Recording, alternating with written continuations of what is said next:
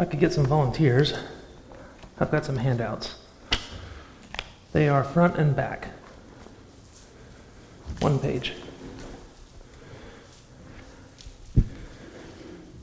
And hopefully these will help you in note-taking if that's something that you find helpful.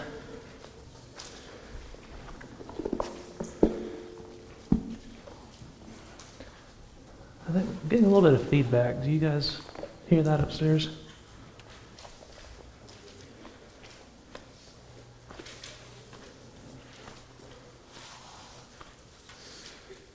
All right.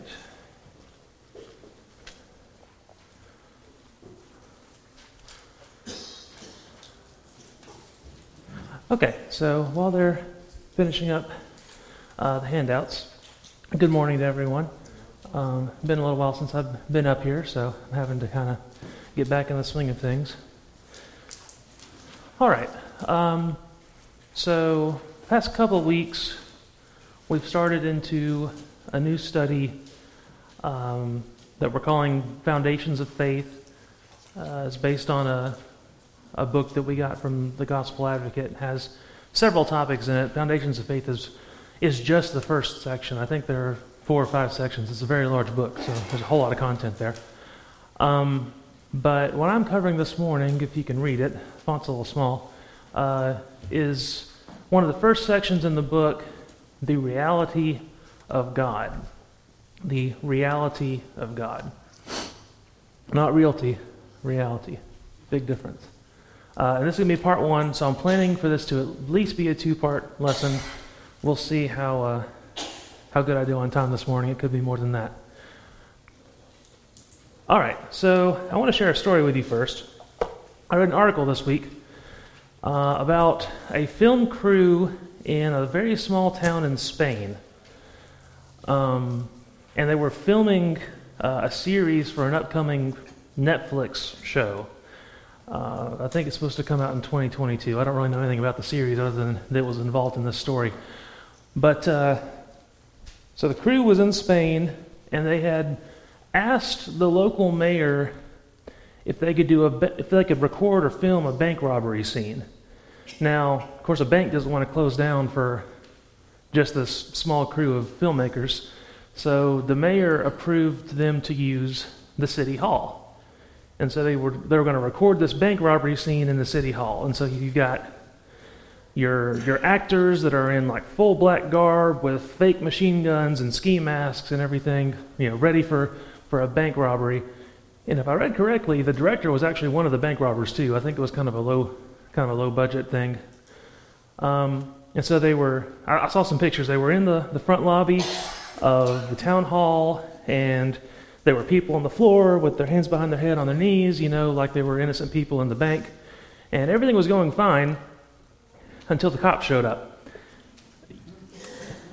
You see, the mayor approved the filmmakers to use the town hall, but neither the film crew nor the mayor thought to tell the police. And so concerned citizens outside of the town hall called the police, and 5 squads showed up and surrounded the building with guns. Real guns, not fake guns. So it seems as though it had a happy ending. Filmmaker almost got arrested, but they cleared things up. But the point of sharing that story is that there was a disconnect there between what was reality and what was fiction, right? What was really going on and what was real, the officers didn't know. The townspeople didn't know. They didn't know what was real and what was not. So, that being said, I want to talk about the reality of God. First of all, kind of establish the importance of the study, and I think it's fairly obvious. Without the reality of God, if God is not real, then there is no faith. There's no basis for faith. Why would you have faith in something that does not exist? Right? Why would you have faith in a deity that does not exist? And so, when we're talking about foundations of faith, if God is not real, then what kind of foundation are we laying? Well, it's not a very solid one, right? Because you're not building it on anything real, you're building it on something that wouldn't exist. And so the purpose of this study is to make sure that that basic foundation is laid. Without God's existence, his reality, Christianity is merely another philosophy. The Bible is merely a book of philosophy. Just men sharing values and ideas. If you go to Colossians chapter 2, verse 8, Colossians 2, verse 8, see to it that no one takes you captive through philosophy and empty deceit, according to the tradition of men, according to the elementary principles of the world, rather than according to Christ. So we see a comparison here, a contrast between the Word of Christ, the religion of Jesus Christ, of God, versus empty, man-made philosophies of the world. The distinction there is God's reality, and therefore Jesus' reality. If God is not real, then Christianity and the Bible is just philosophy like you could find at the bookstore anywhere else. Without God, there's no hope. There's no hope for forgiveness of sins. There's no hope for an afterlife. There's no hope of heaven. There's no hope of redemption, of salvation, of any of it. Ephesians chapter 2, verse 12 says, "Remember that you were at that time separate from Christ, excluded from the commonwealth of Israel, and strangers to the covenants of promise, having no hope and without God in the world." Paul's talking about the situation of the Gentiles in a former time where it says here they didn't have God, and so therefore what? They didn't have hope. There was no hope for them because they didn't have God. If God does not exist, there's no hope. 1 Corinthians 15:19. 1 Corinthians 15:19. If we have hoped in Christ in this life only, in other words, if there's no resurrection, if Christ has not been resurrected, if Christ has no deity to him, lost my place. If we have hoped in Christ in this life only, we are of all men most to be pitied. We are in a very tough spot if God is not real. And then without God, of course, I already alluded to this, but Jesus would have been just another man. He would have been just another teacher, like any other who's written religious books over hundreds to thousands of years. There would be no distinction between Jesus and any other religious teacher, as some people would try to allege. So, like 1 Timothy 2, verse 5, says, "There is one God and one mediator, also between God and men, the man Christ Jesus." If there is no God, then Jesus Christ has no role to mediate between us and a non-existent God, right? There's no purpose for that. Because if God is not real, then there's no need for a mediator. And if there's no need for a mediator, then Christ is not unique in any way compared to just a man. And so, several years ago, I was asked, what's the purpose of studying things like this? Why do I need to know this? Because most, if not all of you here this morning already accepts this, right? That's why you're here. You believe that God is real, and so you're here to learn more about him. And so it seems kind of pointless for me to try to convince you of something that you already believe. However, we're not the only people in the world, right? So a few things that I kind of want to bring out here. First of all, is it's for ourselves, even if we already believe it, right? Because our faith is not always as strong as it might be in the present moment. A mature faith requires an honest inquiry into the reality of God, weighing the evidence to draw a conclusion, right? We draw conclusions based on evidence. Not only that, for us to understand this topic and be able to teach it to others, there are others who do not accept these truths. And I'm going to get to this later, but there's a difficulty in talking to someone who doesn't believe in God because you're not starting from the same place. If you're speaking to a friend who's in religious error, at least you can start from a common ground and build up from there. If they accept the Bible, for example, you can at least go to the Bible and start looking at verses and comparing what they teach and believe versus what the Bible says. But if you're speaking to someone who doesn't even accept God, they won't accept the Bible. And so you've got to figure out, how am I going to reach this person if we don't have this common ground to start from? So that's part of it. And of course, another thing is, some of these people out in the world who don't accept God want others to not accept God too. So us, but also our friends and family members, for those of us who are parents, our children who are growing up and having to deal with this in their lives, it's important for us to be able to instill that not only in ourselves but in others that we care about, to help them grow in their faith, and when they're met with these challenges, understand understand this topic better, be able to articulate this, not just repeat it back, but part of the reason that I gave you all this handout this morning to fill in is so that you can go back when you're in that situation and refer to this and help to remind you of some of these topics. Not just to go and ask someone like your religious friends might do, but to be able to defend it yourself.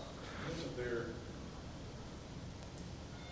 desire for us not to believe, in essence, when we show deep down they do believe? Because otherwise they really wouldn't care what we think. I mean, yeah, I think there's a point to that, because what he said is, isn't there some sort of deep down, must be some sort of belief, because otherwise you would want others to not believe so that you don't have to believe, right? Because then you have to reckon with your lifestyle, you have to reckon with your decisions, and you have to reckon with your eternal destination, right, if you accept it. So if other people don't accept it, then it takes off the pressure for you to accept it, and you can go out and live your life how you want to. Fair? Yeah, so, and we'll kind of get to that into one of these arguments too when I get in here in a minute, how that kind of manifests when you're talking with people. So what I want to do is divide this lesson into two parts, and I think it will make more sense as we go on why. But the first I want to address is the existence of God. Okay? The question of whether God exists. But then the second point I want to bring out that maybe we don't always treat as much is the identity of God. Okay? So not only does God exist, but once we've established that, who is God? And that, I keep referring forward in time in the lesson, but it will make more sense as we get there why this is an important distinction. And I will make sure to bring that out. And if I don't, please remind me, and I will go back to it if I missed it. So, the topic of the existence of God is this morning, and whenever we finish this lesson, I will then get into the identity of God next. I'm going to treat these as separate topics, and then we can kind of bring it all together in the end. So why use evidence? Why do we need to bother referring to evidence, studying some of these arguments as part of these debates like you'd see from Apologetics Press and other places? Why not just read the Bible and do what it says and believe it? Okay? I mean, that makes perfect sense to us. But as I mentioned before, if someone doesn't believe in God, then they're not going to believe in the Bible either, right? Because the Bible is God's Word. If I don't accept the existence of God, then the Bible is merely another religious book. And so I want to give you an example to kind of illustrate why this can be challenging when dealing with a non-believer or someone who is wavering or doubting. And it's a logical fallacy called begging the question. And you might have heard the phrase, something begs the question, before. And it's actually not the correct usage of the term, but I'll save you the details on that. But begging the question is a logical fallacy where someone presents this argument, they assume that the premise is true, and they assume the premise, the premise assumes the truth of the conclusion, is the point. The premise assumes the truth of the conclusion rather than supporting it, okay? So when you're making an argument, your premises are your facts, right? All the things that you're putting together to bring your evidence and be able to put all that information together to draw your conclusion. So the premise is supposed to support the conclusion. You put all your premises together, you get to your conclusion logically. But the problem with begging the question is that you've already assumed the truth of your conclusion when you've made your premise. Okay, so I'll provide an example. someone might say that ghosts must be real because I saw one. Okay, they're going off their personal experience. The issue is they haven't provided any evidence for whether ghosts are real or not. They're just saying that I saw something and it must have been a ghost because ghosts must exist, so therefore ghosts exist. So you see the flaw in their thinking there. For me to determine that I saw a ghost, I must already be assuming that ghosts are real for me to have seen one. So when I try to say that ghosts exist because I saw one, what I'm really saying is ghosts are real because ghosts are real. And it's circular. Okay? It's flawed thinking. So the problem is when you're dealing with someone who doesn't believe Scripture, it's possible to come off as begging the question if you say something like, God is real because the Bible says so. Okay? Now, don't get me wrong. I'm not saying the Bible is not accurate or true. But when you're talking to someone who doesn't believe in God, what you're telling them basically is God is real because God said so. And if they don't believe in God, then God saying so is not going to mean anything to them. Okay? So that's the challenge. When you're trying to teach someone who doesn't accept God's existence, basing God's existence off of God's Word is not convincing to them, at least not at that point in their life. We need to build a case with evidence to help them get past that issue. All right, is everyone totally confused, or did we kind of get through that okay? Getting on a blank stares. I'll assume that's a good thing. So this statement's going to be a little bit controversial, I think, because there's people look at this in different ways. The way I've fallen on this is that the existence of God cannot be proven or disproven using scientific methods. And what I mean by that is science does not address the question of spirituality in a direct sense.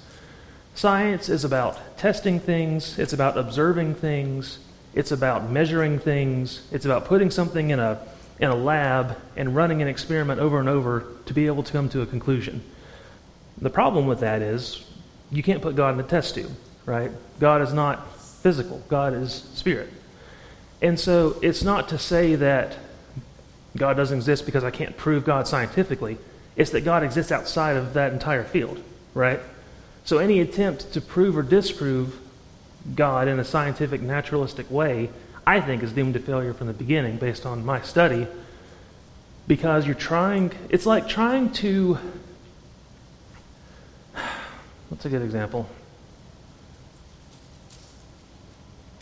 It's like taking a ruler and trying to measure how bright something is, right? How bright is that light? I'm going to take a ruler and try to figure it out. It doesn't really make sense, right? You're trying to apply a tool to something that the tool was not designed to test or to measure, okay? So my point in that is we make conclusions about the existence of God not based on naturalistic methods, but based on weighing the evidence and using our reasoning to draw a conclusion. And remember, this is when we're dealing with someone who doesn't believe in God. Obviously, the Bible comes into play, but when you're trying to speak with someone who doesn't accept that, you've got to start further back, using reasoning, using evidence to help build a case to draw a conclusion. I want to reference Romans chapter 1, verse 20 here. Romans 1, verse 20. For since the creation of the world, his invisible attributes, his eternal power and divine nature have been clearly seen, being understood through what has been made, so that they are without excuse. And then I'm also going to go ahead and read Hebrews chapter 3, verse 4. Hebrews chapter 3 and verse 4, for every house is built by someone, but the builder of all things is God. And I think what you can see from the scripture here is the idea of God's existence being self-evident from nature, self-evident from the world he's created, from the universe he's created. We can use that evidence, we can use the existence of the universe, we can use our existence, and we can use all the different things that God has put into the universe, into motion, to help point to him, right? I think Scripture obviously supports that. that being able to observe the existence of God can be done by his creation, that there's evidence there for him if we're willing to look at it and weigh it honestly. All right, so what I'm going to do now is go through what some people would call three classical arguments or three main, more popular arguments when talking about the existence of God. I'll then bring up a couple more that I'm aware of at the end, and this is not an exhaustive list. Some of them get really technical, though, so I left some of those out. But there's plenty of resources. I've got Apologetic Express. Dave Miller has a Does God Exist book where he covers these and other arguments. So if you want to look into this, I think it's a pretty good overview that's not too technical. I think I used like 3 other books for this lesson. If you want some more, I can give you the titles of them. But anyway, so we're going to cover 3 main arguments, and then I will give you a couple more to chew on later that you can look up if you want to. So the first argument is often called the cosmological argument. The simple way of referring to this one is basically a first cause, right? Cause and effect. And that's kind of what this argument is built on, is the question of what is the universe's cause, right? So the argument goes like this, and then we'll get into the details. First of all, it claims, premise 1, that the universe began to exist. And that's generally at this point not a very controversial statement. You'll have a few holdouts who will try to come up with some other explanation, but both atheists and believers should have generally a common ground on the universe began to exist. The explanations of how is where the conversation really begins, but we should be able to agree on that in most cases. So if the universe began to exist, okay, so this is the logic that we're following here. This is the reasoning and the evidence. Premise 2 is, if the universe began to exist, then the universe has a cause that is beyond the laws of the universe. This is called a transcendent cause. So the point is, if something happens, if you get an effect, the cause has to be greater than that effect, right? If I stomp on the ground, that's not going to cause an earthquake, right? Because the cause is not greater than the effect. And so whatever effect happens, the cause has to be greater than the effect. And this leads you into the situation where the universe couldn't create itself, right? Because the universe is not transcendent of the universe, it's itself. So it has to be greater than the effect that happens. So yeah, it's the idea of cause and effect, that every material effect in nature has to have an adequate cause, something that actually can create the effect. Something less than can't do greater than. Matter cannot be created nor destroyed naturally, which means that the universe cannot create itself. And so then you're left with either the universe is eternal, and it's always been here, so it has no beginning. If you're going to try to refute the argument, then that's one thing you'll have to try to say. Or there exists a God. Notice I said a God. We're not into the identity part yet. That brought it into existence. Some higher intelligence and power that's greater than, transcendent, the universe, outside the laws of nature, that was able to bring it into being. So you're basically your objections are either going to be an alternate explanation for the beginning of the universe that's greater than the universe itself. The problem there is, if you come up with something in the natural world to explain the existence of the universe, then that's part of the universe, right? So if I try to go beyond the universe in the physical universe, now I'm still part of the universe. It's like adding 1 to infinity. You still have infinity. So it's kind of a self-defeating logic. Or you try to justify somehow that matter that can't be created or destroyed naturally is eternal and it had no beginning. There's some flaws in that dealing with thermodynamics that you guys probably don't want to hear about this morning. But anyway, so then if you rule out the other 2 explanations that are both naturalistic, you're left with God creating the universe. So, yes? Don't underestimate your audience. I try to be... Thermodynamics is an important topic. I barely got through it. I did not enjoy it myself personally, but... But it's a strong argument. Yeah, I mean, so if you want to get into thermodynamics, there's a lot of issues there with with entropy, with there's so much going on that these arguments have to be purely theoretical physics where laws are being broken. And the people who embrace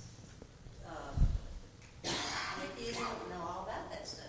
Yeah, which is part of the reason for a lesson like this, right? Is because the people, you have grown up going to church your entire life. You know Scripture back and forth. Well, guess what? It's an atheist belief system. They're going to be learning that their entire life. They know it back and forth.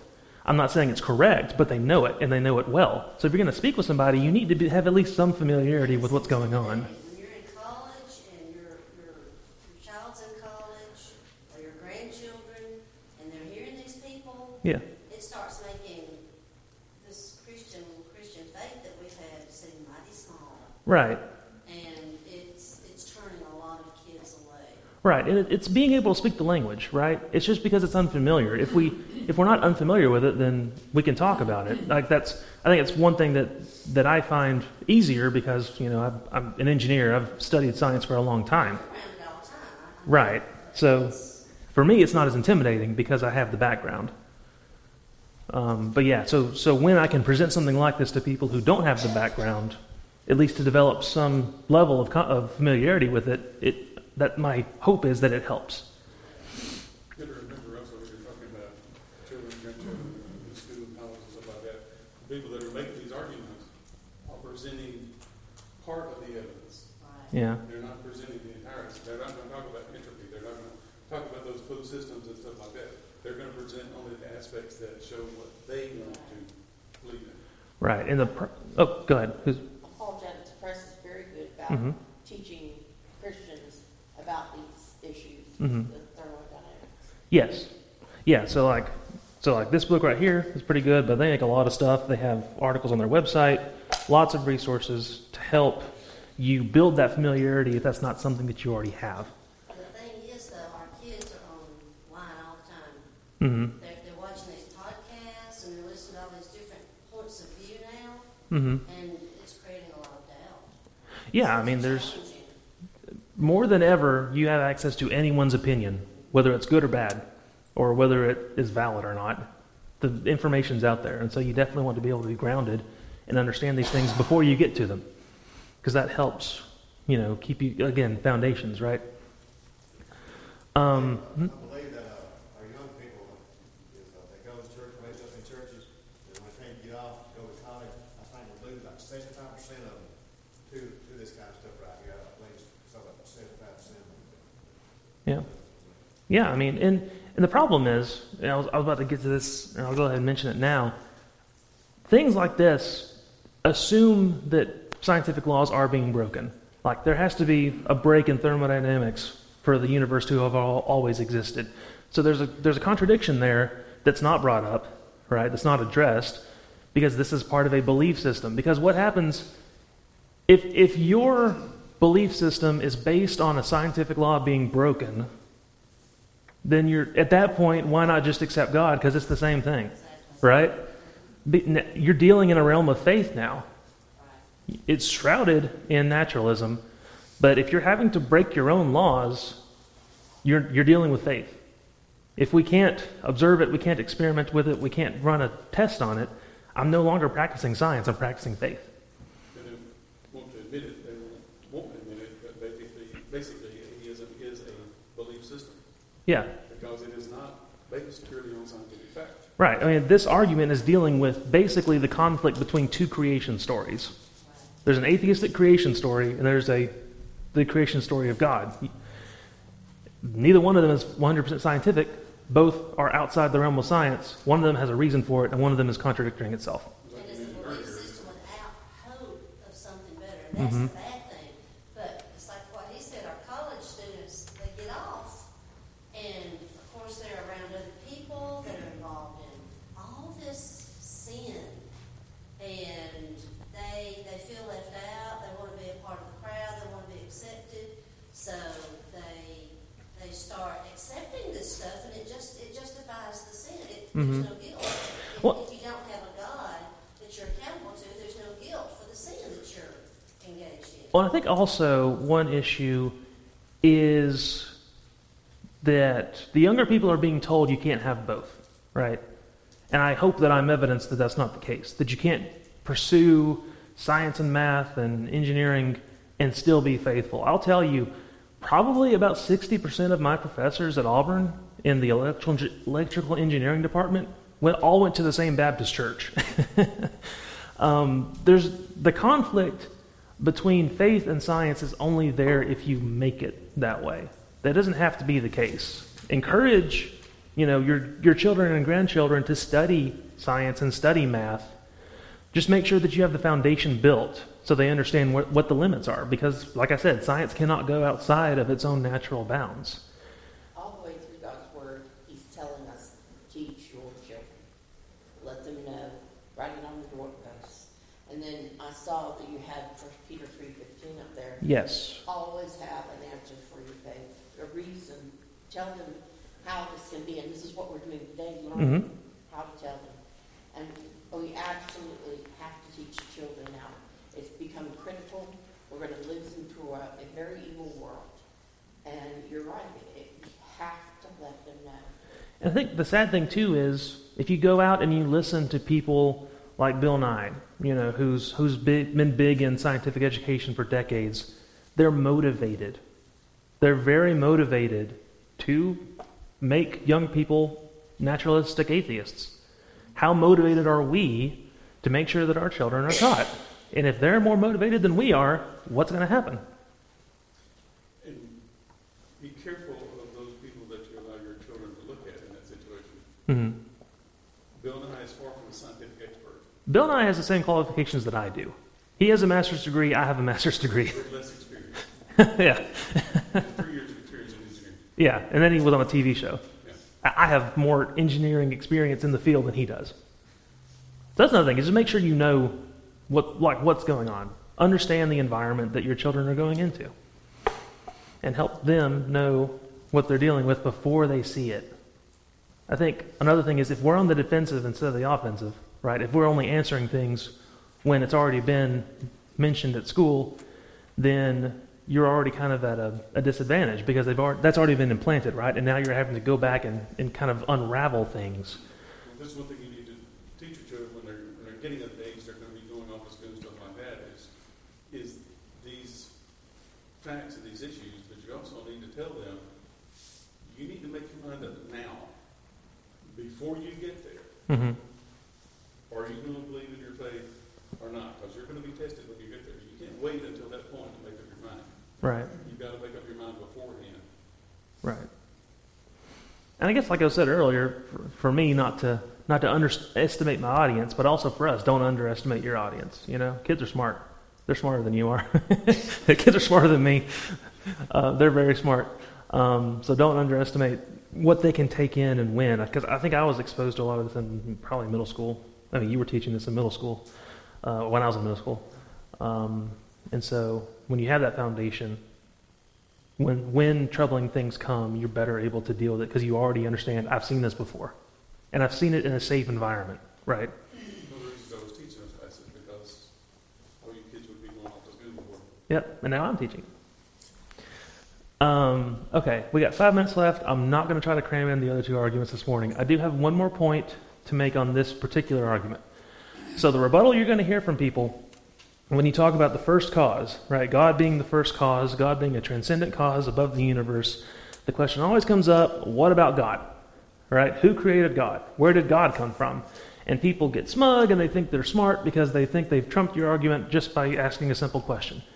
So we need to understand when the what about God question comes, it's a flawed question. It's built on a faulty understanding of the argument, right? Remember, we're presenting an argument. We're presenting a premise, we're presenting another premise, and then we're presenting a conclusion. This is the simplest form that the argument has. If you go back and you look, in my notes I have it, every material effect, a couple bullet points up, cause and effect. Every material effect must have an adequate cause. Notice there, it says every material effect. Go back to remember when we were talking about God being outside of the universe, God being outside of natural laws, God is transcendent. This is a natural law. So if someone says, well, what about God? who created God, where did God come from, again, we're trying to measure the brightness of something with a ruler. The question does not apply to God because God is not a material effect. God is not natural. So therefore, God does not have to abide by the law of cause and effect. Like you said before, if God created natural laws, God cannot be subject to natural laws. Right. God created natural laws, so he must be above them. He can't be held by them, held down by them. And so when we're talking about cause and effect, the question about what about God is a flawed question because the question doesn't apply. The argument doesn't apply to God by definition. The God that we're presenting as part of this argument is outside of those bounds. Okay. Any more questions or comments? We've got like 2 or 3 minutes, and I'm not going to get into any more material. So if anybody has any more questions or stuff they want to bring up, feel free. When your children go off to college and university, now correct me if I'm wrong, a professor once took the Bible, throwed it in garbage cans. If you believe this, you're going to flunk my class. And pressurizing the children to make a choice, to either denounce their faith to pass a class and find acceptance in the college world. That faces their faith. Yeah, so I'm sure this does happen. Like I've read of it happening. I will at least provide some encouragement that at least in my experience that was not common. That's not the everyday case where you've got this aggressive atheist professor who's trying to convert all of his students. Most professors are like anybody else. They're coming to their job and they're working their job and they're going home to their families. Not to say it doesn't happen, because obviously it has happened and it does happen. But at least take some comfort in knowing that's not the norm. Like I said, in the electrical engineering department at Auburn, about 60% of the professors were Baptist. And then a few of them were like from other countries that had other religions. So it's not actually, well, I tell you this when I'm not on stream, but I have a story about a professor of mine in grad school, and his he was one of the Baptist ones who had an interesting conversation with. I just wouldn't want to get him in trouble. But yeah, there are believing professors on college campuses too, both members of the church and other religious people who have good intent and aren't trying to tear down everyone's faith. You'll find a mix of both with varying experiences. But I mean, if it does happen to you, you want to be prepared. In the South, probably, but in northern universities, Yeah, it'll change depending on where you go. where you live. Yeah, I'm sure it's different, especially like you said, probably the Northeast, the West Coast is probably going to be different. I doubt that the average religious beliefs of the professor at Auburn is the same as the professor at Berkeley. All right, any other comments? Anything else? Any questions? Okay, well, I never do this, but I guess we're going to wrap up early this morning. Beat the buzzer. Thank you guys for listening. We'll continue next week, and I'll get to the other two arguments and some additional information for you. Thanks.